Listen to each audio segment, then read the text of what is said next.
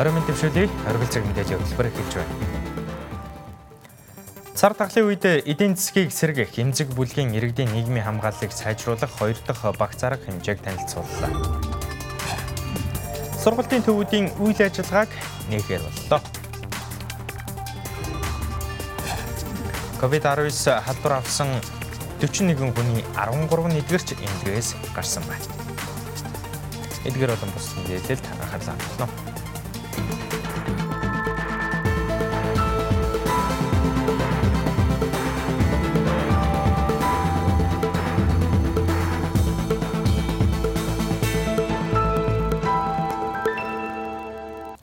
Өнгөрөгч 3 дугаар сар засгийн газраас эдийн засгийг дэмжих 7 арга хэмжээг хэрэгжүүлэх тухай зарлан, харин 4 дугаар сард холбогдох хууль болон журмууд батлагдсан гарснаар хэрэгжиж эхэлсэн.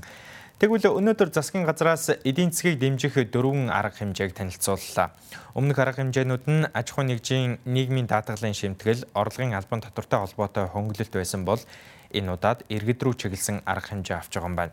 Уг арга хэмжээ нь цар тахлын үед эдийн засгийг сэргээх, эмзэг бүлгийн иргэдийн нийгмийн хамгааллыг сайжруулах 2 дахь багц арга хэмжээ болж байгаа талаар Монгол улсын ерөнхий сайд танилцууллаа.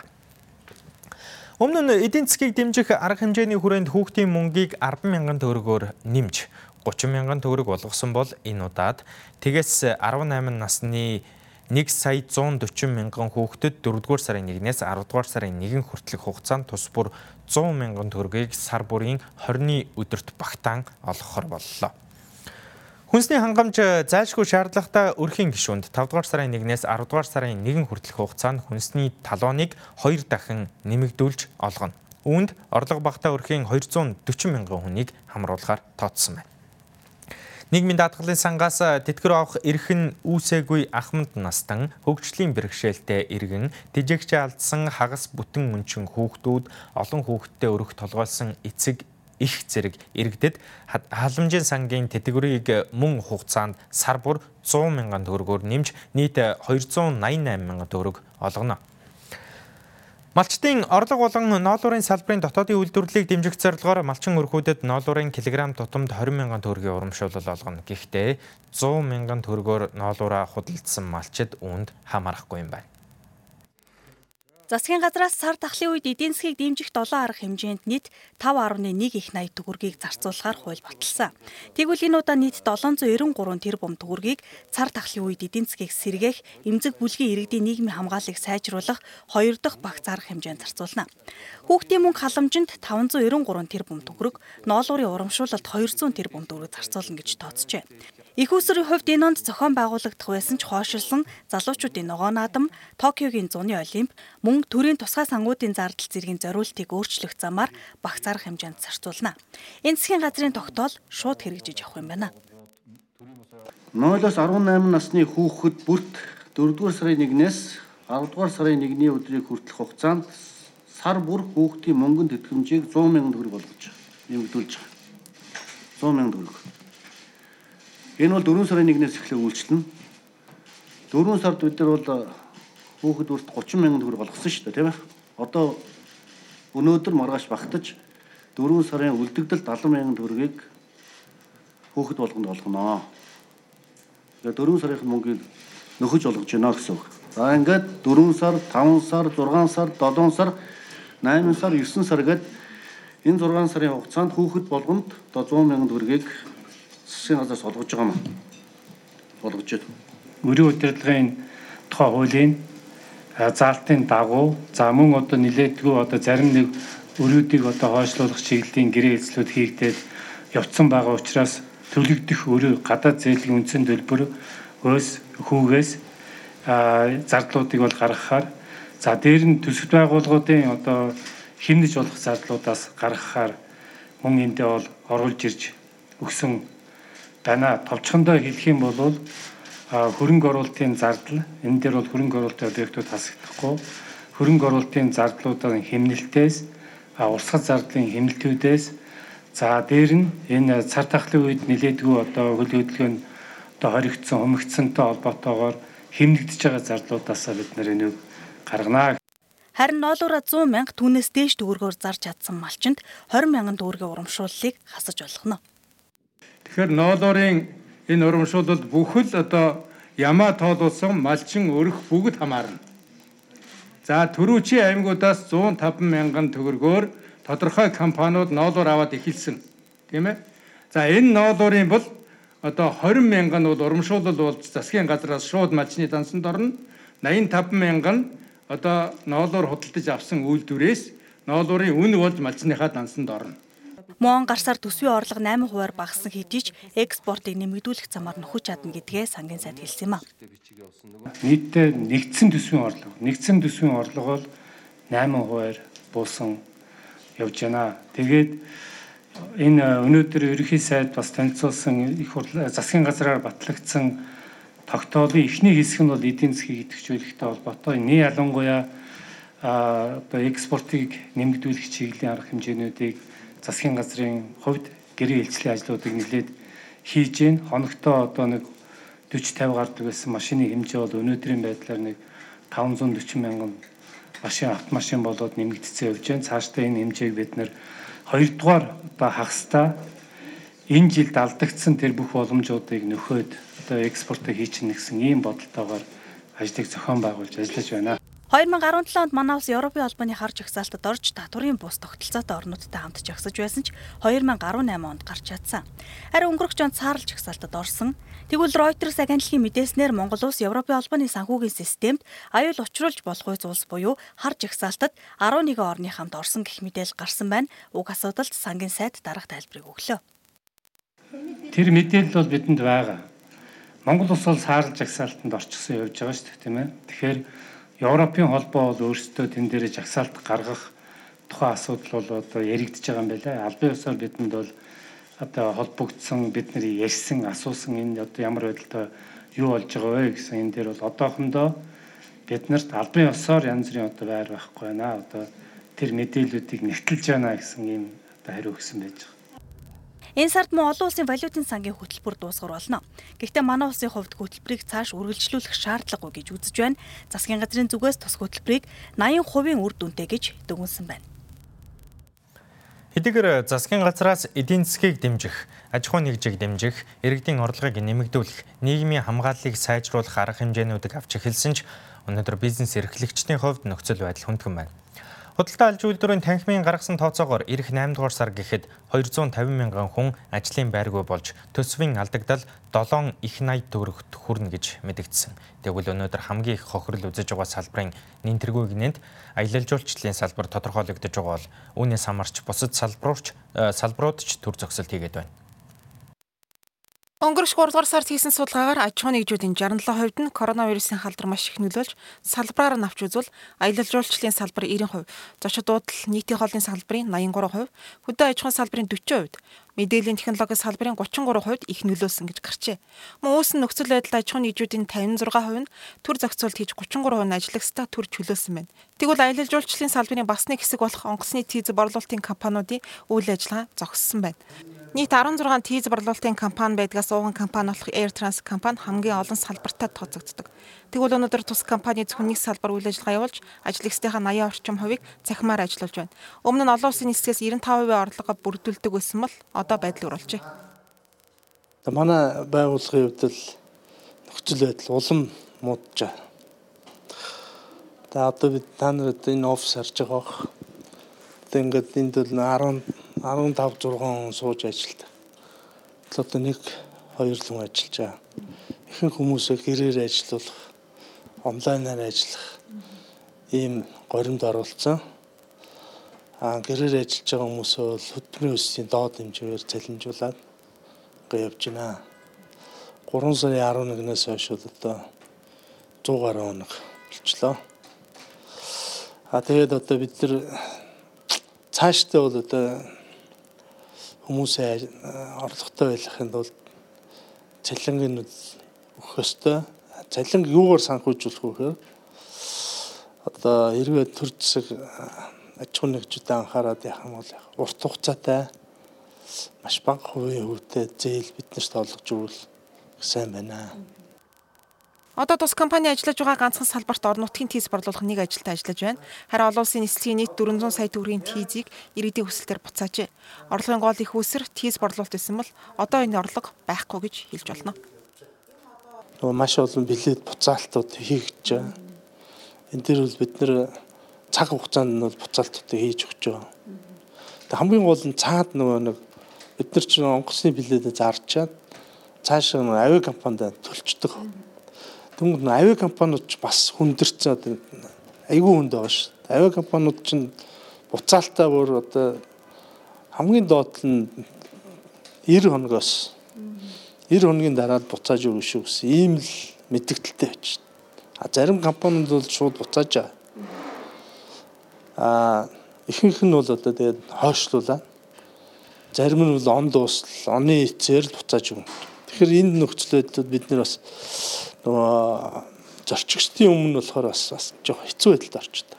Ийм үед компаниуд ямар нэгэн байдлаар бүгд эрсдэлд учирж байгаа энийг бүгд хүлэмжшүүлж байгаа. Тэр энэ эрсдлээс төр өөрөө үүрлцэж штэ. За зээл авъя банкуд зээлээ гаргахад хүндрэлтэй болоод эхэлж байгаа. Тэгвэл эдийн засаг унана гэдэг хүлээлт угаасаа бүгдэнд баг. Энэ үед хөрөнгийг нь жишээ нь одоогийн үнэлж авч ирсэн үнэлэх боломжгүй болоод хөрөнгийн зах зээл өөрөө унаад эхэлнэ юм. Хүлээлт хөрөнгийн салбар. Тэгэхээр үнэлгээ эрс муудна. Компани нэм зээл авч чадахгүй. Энэ тохиолдолд өмнөөс нь төрн батланд авах хэрэгтэй байдаг. За яг яаж хизээ хэдийн хэмжээгээр одоо цаг алдахгүй баймаар ш тийм ээ. Өвчин хүндэрчээд ш 100 хоног гэдэг чинь өөрөө маш урт хугацаа ш.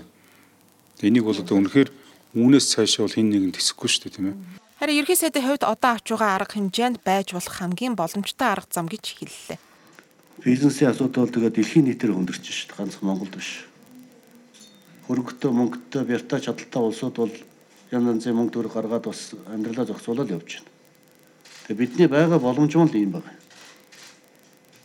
Тэгээ ерхий сайд юу гэж хэлж байгааг бол засагт байгаа боломжийнхоо өрөөр бид нар иргэдийнхээ ахуй амьдралд тусалж байгаа байдал маань энэ. Дараагийн арга хэмжээнүүдийг бид бас төлөвлөж байгаа. Техникийн үйлрэл 4 сараар 40% бусын цаашаа өсөхгүй. За тэгээ ажилтгууд ч өөрөө 250 мянган руу орно. Ядуурч сая 500 мянган руу орно. Өнөөдөр би бас сошиал хуудасаар байр суурь илэрхийллээ. Яг гэж сонгуул өгснөө мэдэхгүй байхын хөрцөлсөн ядуу ажилгүй хүмүүс тийм ээ. Сая 500 талны дурдсан байх үз.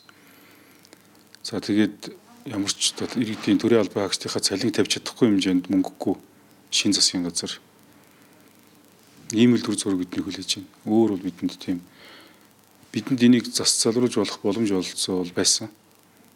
Тийм ээ. Гэтэл үнэхээр оройтсон идэж бас засаа залруулах нь гэдэг бол асуудал энэ шийдэгдэж байна гэдэг хүлээлт байсан. Тэг өнөөдөр бол энэ булган ингээд үнэхээр одоо өөр замгүй боллоо тийм. Бүгд найрд хятад ард улсад болсон эдийн засгийн хөдөлгөөний өөрчлөлт манай улсад дор хаяж 3-6 сарын дараа нөлөөлдөг. Өөрөөр хэлбэл эх 6-8 саруудад манай улсын эдийн засаг хүндхэн дүр зурагтай болно гэдгийг тэрээр онцолж байна. Учир нь төвчж болохгүй зардлууд нэхэгдэж, төсвийн алдагдал 7 их 80 төгрөгт хүрэх тооцоо байна. Мөн гадаад эдийн засгийн байдал, саарл жигсаалт зэрэг хүчин зүйлч нөлөөлнө. Өргөжлүүлээд зарим үйл явдлын мэдээллийг товчхон хүргэе.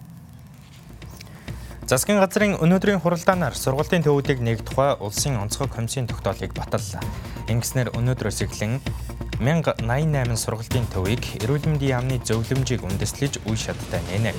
Ингэхдээ 16-аас дээш насны иргэдийг сургалтад хамруулан түншлэн сургалтын төвүүд сургалт явуулж эхлэхдээ суралцагчийн биеийн халууныг үзэх, танхимын ширээг 1-1.5 метрийн зайтай байрлуулах, нэг удаад 10 хүртэлх хүнтэй богино цагаар хичээллэх, анги танхимд спиртэн суурьтай гар хариуцгагч байршуулах, 2 цаг тутамд агаар сэлгэх зэрэг шаардлагыг ханган ажиллахыг үүрэг болгожээ.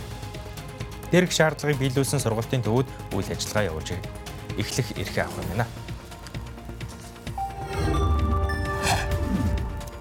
Мөн засгийн газрын хуралдаанаар төгсөх ангийн буюу 12 дугаар ангийн 30 мянга орчим сурагчийг сургууль тус бүртэн танхимын давтлага өгөхийг боловсрол соёл шинжилгээ ухааны спортын сайд Баатар үлэгт даалгасан байна. Энэ дагуу нэг сургуульд 40-с 50 хүүхэд байхаар буюу нэг ангид 10-аас хэтрэхгүй сурагч давтлага авч болохоор болжээ. Эцэлтийн ерөнхий шалгалтад бэлтгэх давтлагыг ерөнхий боловсролын сургуулийн 12 дугаар ангийн сурвалжлагчдын эцэг эхийн хүсэлтийн дагуу зөвхөн сургуулийн орчинд халдвар хамгааллын дэглэмийг баримтлан 2020 оны 5 дугаар сарын 11-ний өдрөөс эхлэн 1 сарын хугацаатай зохион байгуулах юм. Нийслэлийн мэргэжлийн элтийн газарт иргэнээс ирүүлсэн гомдлын дагуу Баянзүрх дүүргийн 5 дугаар хороо 80 дугаар ойрны зойрын давхарт байрлах модон эдлэлийн цех сийлбэрийн урлангийн үйл ажиллагаанд шалгалт хийсэн байна. Шалгалтаар нийтийн зориулалтад орон сууцад 40 децибелээс их хэмжээний дуу чимээ гаргаж үйлдвэрлэл эрхэлж байсан тул зөрчил гаргасан иргэнд зөрчлийн хэрэг үүсгэж шийтгэлийн арга хэмжээ авчээ.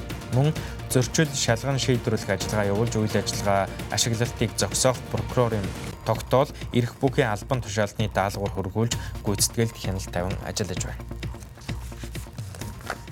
Эрүүл мэндийн яам халдвар төвчин судлалын үндэсний төвөөс өчигдрийн тандалт судалгаагаар манай улсад COVID-19 шин тохиолдол нэмж илрээгүй мэдээллээ. Өчигдрийн тухайд халдвар төвчин судлалын үндэсний төв болон Дархан аймгийн лабораторид нийт 57 хүнд шинжилгээ хийсэн байна.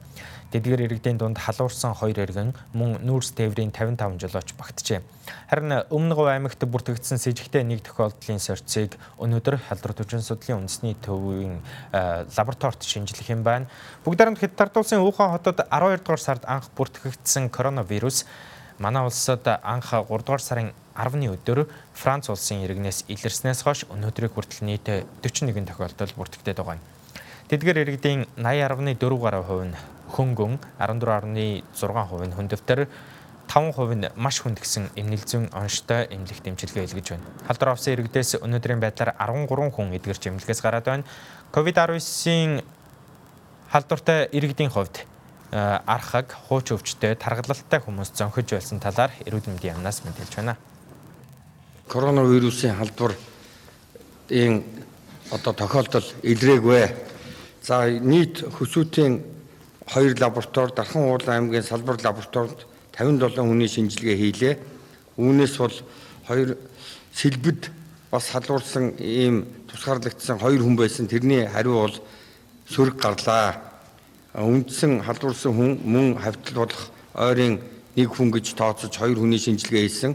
Энэ дээр бол коронавирус илрээгүй. Бөөр цус элэгний хавдар гэх мэтийн архаг хөөч өвчтэй хүмүүс бол бас коронавирус талбарт өртсөн байна. Ялангуяа сүүлийн 7 хоногт бол хорт хавдартай, илүүдэлжинтэй, жирэмсэн ийм хүмүүс бол эмзэг үлгийн хүмүүс коронавирус талбараар өвчлөөд онцлогдоод манай халдвар төвчин судлалын үндэсний төвд бол эмчлэгдэж байна.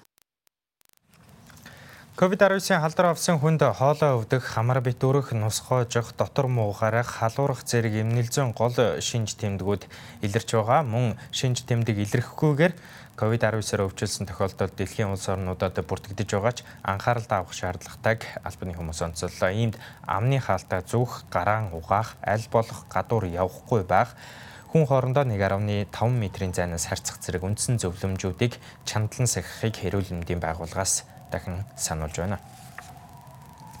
Хэрэгэлсэн нэг удаагийн амны хаалт нь халдвар төвчнийг тарах эрсдэлтэй тул аюултай хог хаягдалд ордог байна. Гэвч энэ талаар иргэд хангалттай ойлголт мэдээлэлгүй байгаамаа.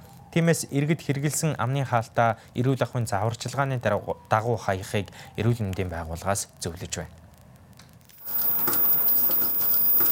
Нэг удаагийн хэрэгэлсэн амны хаалт нь халдвар төвчнийг тарах эрсдэлтэй тул ахын хүрээнд хэрэгэлсэн амны хаалтыг эрүүл ахуйн зааварчилгааны дагуу сольж хаях шаардлагатай байна.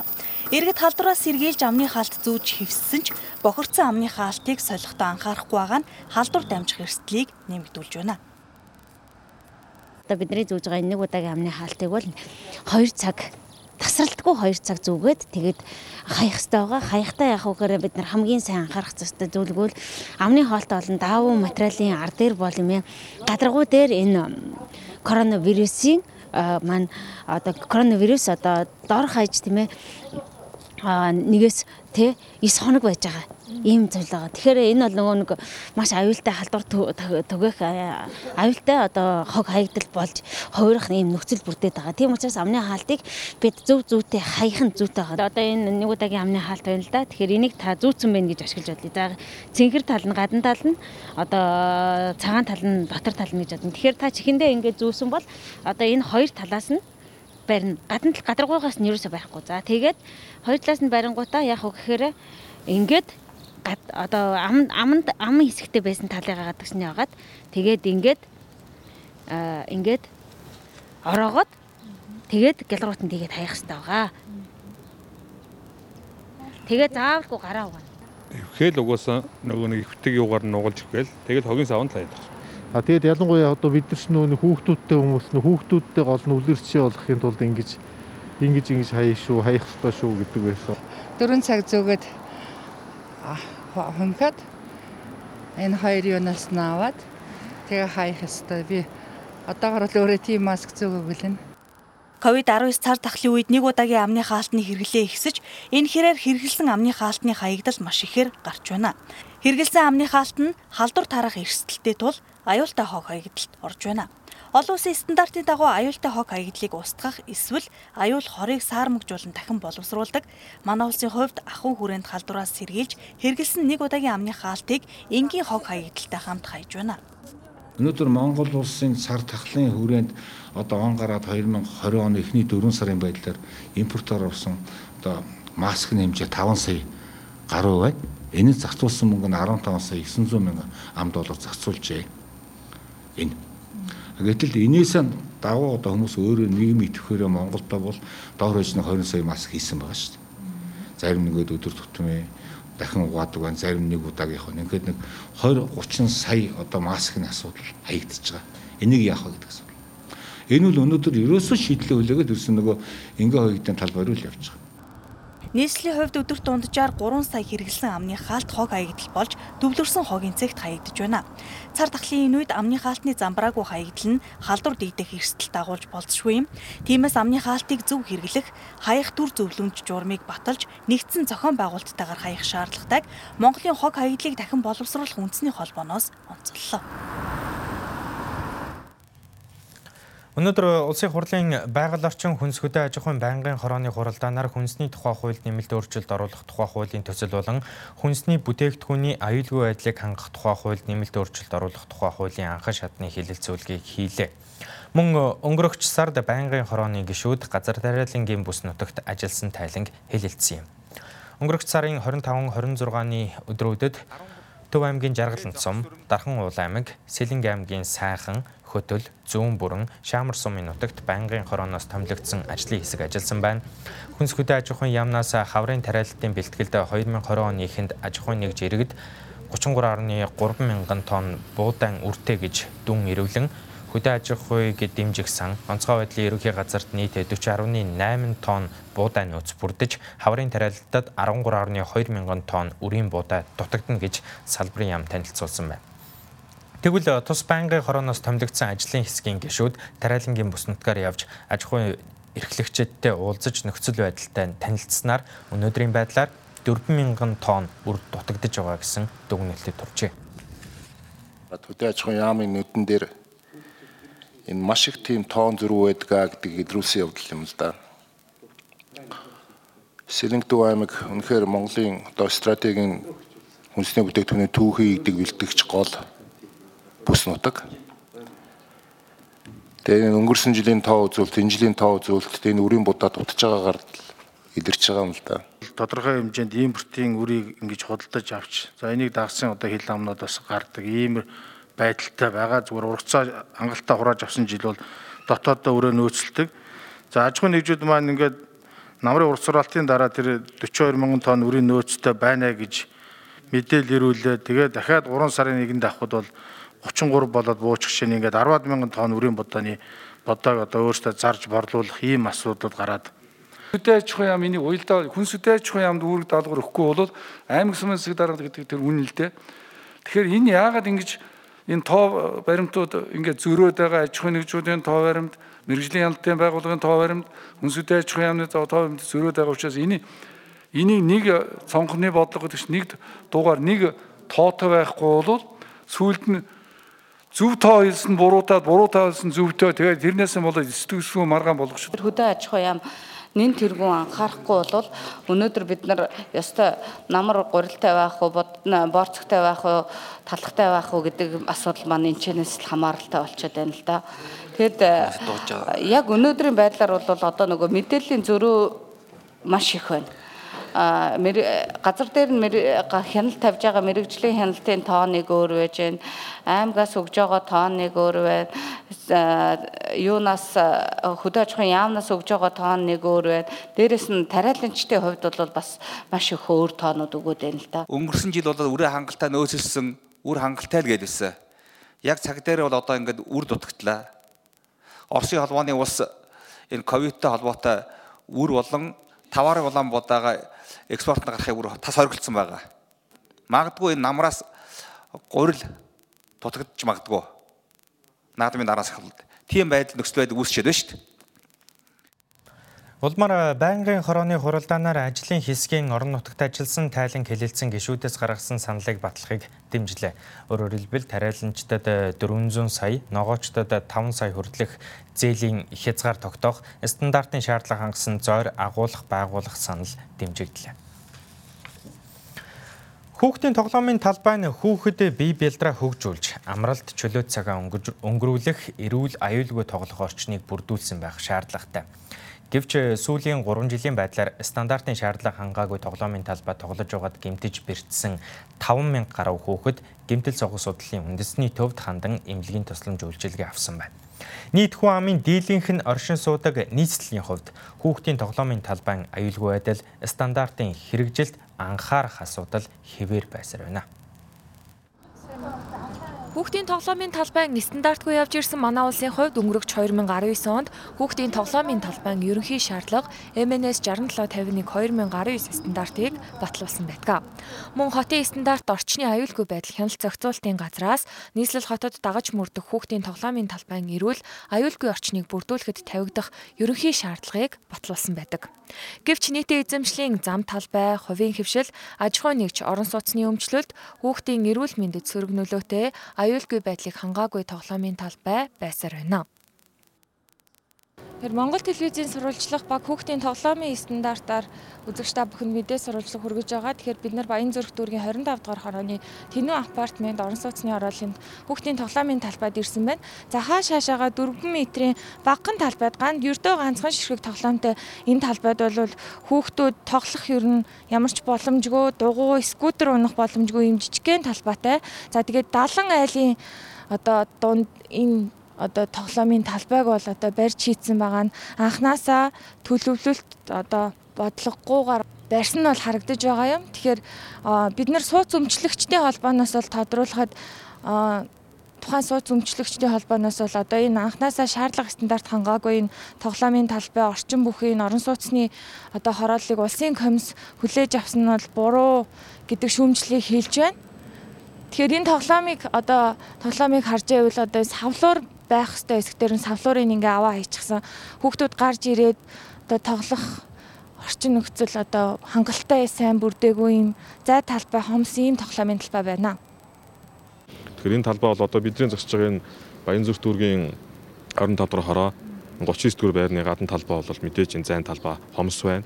Өөрсдийн байгаа талбай дээр төлөвлөлтөө хийсэн. Гэхдээ бол мэдээж айлын цонхны доор хүүхдийн тоглоомын талбай төлөвлөгч гэдэг юм уу дуу чимээтэй газар айлууд бас амгалан тайван байдал нь алдагдах гэх мэтлээ. Иймэрхүү бас нэг зай хоорондын хэмжээнүүд алдагдсан зүйлүүд байна. Тэгэхээр энийг л аль болох стандартын дагуу болгох ажлыг холбогдох дүүрэг агентлагуудтай хамтарч ажиллахаар төлөвлөгөөний дагуу явж байгаа. Хотын стандарт орчны аюулгүй байдлын хяналт зохицуулалтын газраас нийслэлийн 9 дүүргийн хэмжээнд нийтийн эзэмшлийн зам талбайд байгаа хүүхдийн аюулгүй байдлыг хангаагүй эрүүл мэндэд сөрөг нөлөөтэй 300 гаруй тоглоомын талбай байгааг судалж тогтоожээ. Одоогийн байдлаар дээрх стандартын шаардлагыг хангаагүй тоглоомын талбай стандартыг хангуулахаар дүүргүүдэд албан бичих шаардлага хүргүүлсэн байна. Сүүлийн 3 жилийн байдлаар нийтдээ 5,000 орчим хүүхэд яг хүүхдийн тоглоомын талбай дээр бэртэж гэмтлийн эмнэлэг дээрээс анхан сартны тос төрийн тусламжийг үйл ажиллагаа авсан байгаа юм. Үүний цаана ахын хүрээнд өөрийгөө гэмтэж бэртсэнийг даав ээж ч гэдэг юм уу ах эгчнэр нь одоо эдгээгээд анхан шатны түргэн төсөлмжийн үйлчлэгээ үзүүлсэн хичнээн хөвгт байгааг бол бид мэдэхгүй. Тэгэхээр энэ дээр бол маш их анхаарал татж байгаа. Биднэрт бол өнгөрсөн хугацаанд гашуун туршлагууд биш үү хүүхдийн тоглоомын талбай дээр тоглож байгаа хүүхдүүд маань бэртлээл гин амнасаа алдлаа гэж байгаа гэх юм ийм айхтар нөхцөл байдал үүссэн учраас манай хотын стандарт орчны аюулгүй байдлын цогцолтын газраас 2019 онд хүүхдийн тоглоомын талбай тавигдах шаардлага гэдэг стандартын баримтчийг хотод мөрдөгдөх стандартын баримтчийг боловсруулж гаргасан. Нийслэлийн хэмжээнд дагаж мөрдөх хүүхдийн тоглоомын талбайн стандартад хүүхдийн тоглоомын талбайн хэмжээ, тоглоомын материал хийц, аюулгүй байдал, хүүхдийн насны ангиллыг нарийн тусгаж өгсөн байдаг. Талбайн хэмжээний хувьд 6 сартаагаас 23 сар буюу 2 хүртэлх насны хүүхдүүдийн тоглох талбай нь 50 м квадратаас их, 2-оос 5 настай хүүхдийн тоглоомын талбай 100 м квадратаас их байна гэж заасан байдаг.